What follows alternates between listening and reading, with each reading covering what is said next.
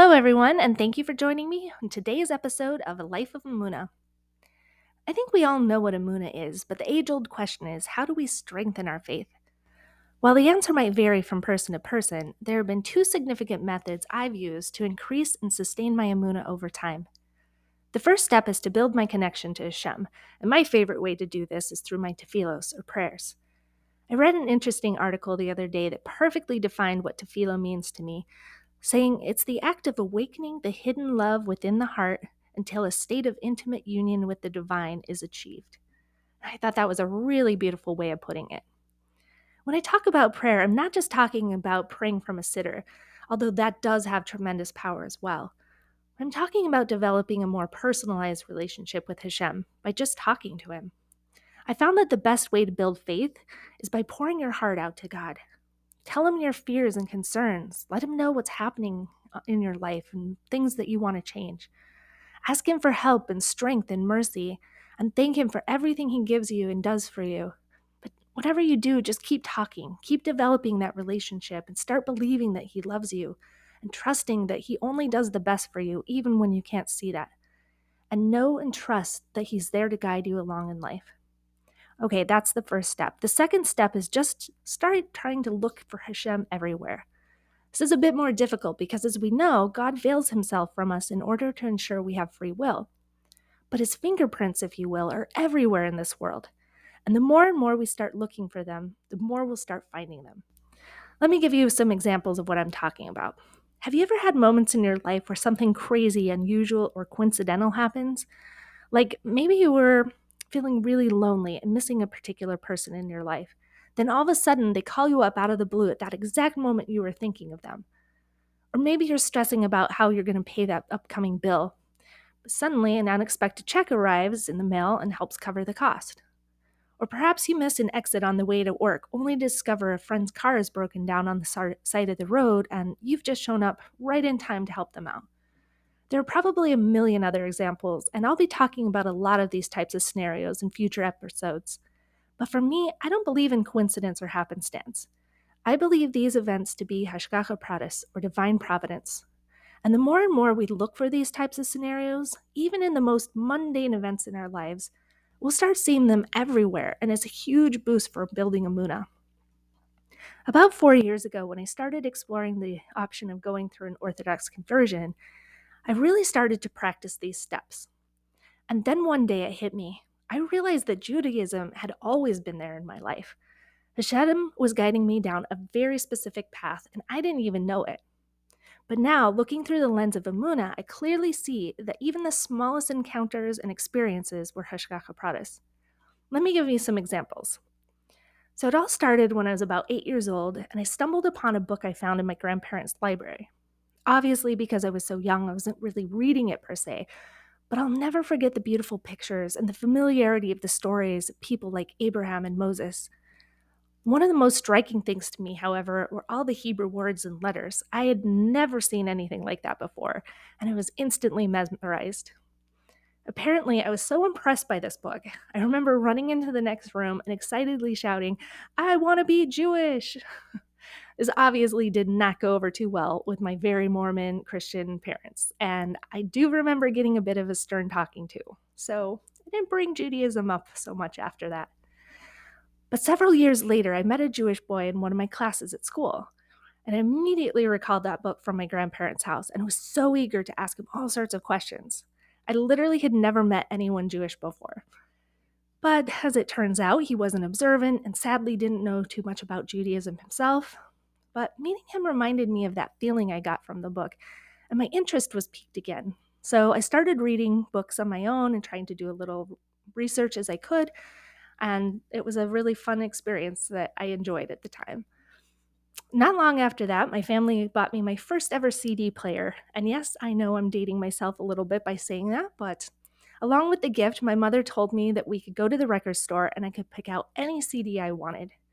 I'm sure some of my listeners remember those big music stores, like Sam Goody or Tower Records or whatever. But for any listeners who don't know what I'm talking about, just imagine a place like Best Buy, but completely filled with music. I guess what I'm getting at here is that these places were massive. I mean, there must have been tens of thousands of CDs to choose from, or maybe more. I remember walking up and down the aisles and I was flipping through the rows of CDs, but nothing really caught my eye. Then all of a sudden, I stumbled upon an album of Jewish party hits. You know, the kinds of songs you'd hear at like a wedding or a bar mitzvah. But that's the one I wanted. When I showed it to my mom, she looked so puzzled and was so surprised that I wasn't asking for the latest pop album or something. And she asked, "Are you sure that's what you want?" And yeah, I did, 100%. And surprisingly, she let me get it. But what's crazy is up until that point, I don't think I'd ever even heard Jewish music. But as soon as I did, I instantly fell in love. All of the songs were in Hebrew, and there was just something that really spoke to my soul. So every time I listened, it just awoke something special inside me. Shortly after getting the CD, I entered my sophomore year in high school. And because I grew up Mormon and at that time was still involved with the church, I was required to take a seminary course. It was a 4-year program that was meant to prepare its students to become missionaries when they turned 19. And each year, the classes would focus on different scriptures, such as the Old Testament, New Testament, Book of Mormon, and other church-related doctrine. But that year, the assigned topic was the Old Testament, or as I know it now, the Tanakh. However, when we arrived on the first day of class, we were told that our normal teacher had a serious family situation and it would prevent him from teaching that year. But we were told we'd have a substitute, and he turned out to be a phenomenal teacher. I remember him telling us right away that his mother was actually Jewish, and even though she had married a Christian and raised her family in the Mormon faith, she felt it was important to teach her children about her cultural heritage. And he then explained that because the Old Testament, or Tanakh, is all about the Jewish people, he wanted to share with us the things he learned from his mother. So throughout the entire year, he sprinkled little bits of Jewish life into our class.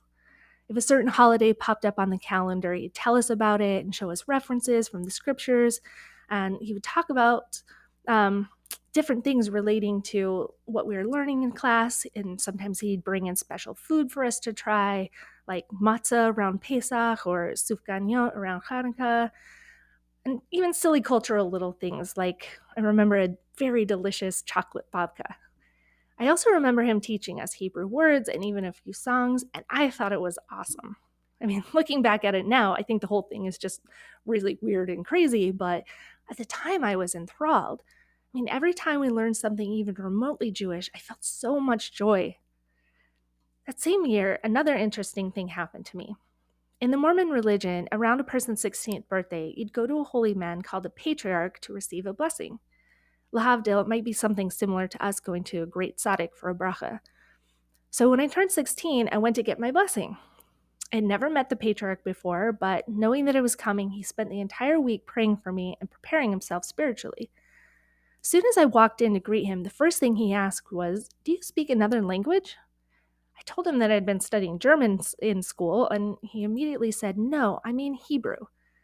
I thought, wow, okay, that's a really strange thing to ask a young girl from the middle of nowhere, Utah. And I answered no. He said, "Have you recently traveled to Israel?" And I answered no. And he replied, "That's weird because every time I prayed about you or pictured you in my mind, I always seemed to imagine you walking through the streets of Jerusalem." We all just kind of shrugged our shoulders. We didn't really know what to make of it, but he ended up proceeding with the blessing. And from what I understand, after talking to my family and friends, my blessing was really, really quite unusual. He didn't talk about me going on a mission, which was pretty standard for people to hear him speak about. He didn't say anything about me having a family, which again would have been a very standard thing for him to mention. He didn't say anything about me holding any positions in the church and basically didn't mention anything really related to Mormonism at all. What he did say was that it was imperative for me to study specific books of the Old Testament, particularly Genesis, Exodus, Leviticus, Numbers, and Deuteronomy, which of course I now know those are the books of the Torah. He also mentioned that it would be incredibly beneficial for me to learn Hebrew, and he told me that my journey in life would be difficult at times, but that my faith would always get me through. I'll be honest, I didn't know what to make of any of it. At the time, and even now, looking back at it, this whole thing seems so incredibly bizarre. But this event was the catalyst that made me start to think about things differently and start to question everything. And ultimately, because I had so many questions and doubts about the Mormon religion, as well as this growing love for Judaism, I ended up leaving Christianity altogether just a few short years later when I was 18. And you'd think that's where my story of conversion would start, but little did I know it would take another 20 years before I'd officially start my journey to Judaism. But I realize now that was a part of Hashem's plan too. In future episodes, I'll explain exactly what finally led me to fully pursuing an Orthodox conversion.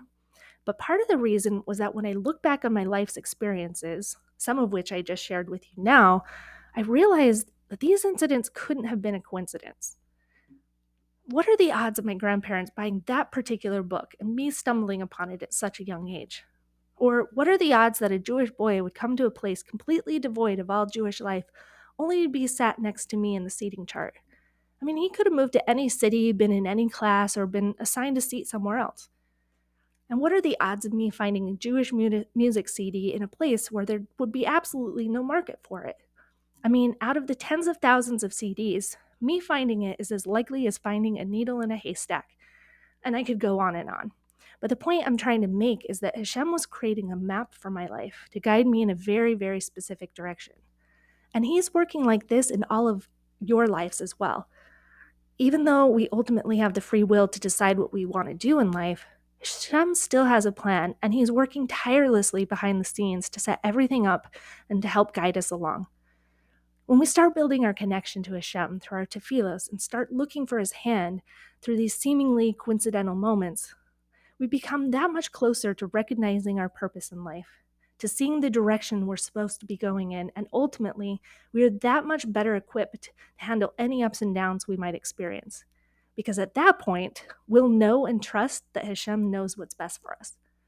So I'd love to challenge each and every one of you to start today to begin building and strengthening your connection with Hashem through prayer. This might not be comfortable for all of you, or maybe it's been a while since you've really talked to God, or maybe you've never really tried it at all. But I'd love to encourage each of you to take even just 1 minute to talk to Hashem. Ask Him for strength and help in this challenging world we live in. Ask Him to help you see His presence in the world, and let Him know you're interested in building a stronger connection. Whatever you end up saying, just start talking, because that's what it means to live a life of Emunah. Until next time, may each and every one of you be blessed to see Hashem's hand in your lives. May you be encouraged to strengthen your connection through prayer, and may you find a renewed sense of purpose as you learn to see Hashem's guiding hand in all of your lives.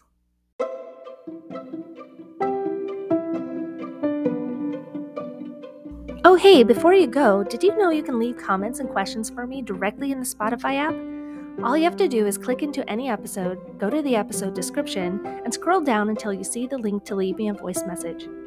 As I mentioned, this is our collective journey of Emunah, so I'd really love to hear from you. And of course, if you don't want to miss any episodes, please follow and share with your friends as well. Thanks!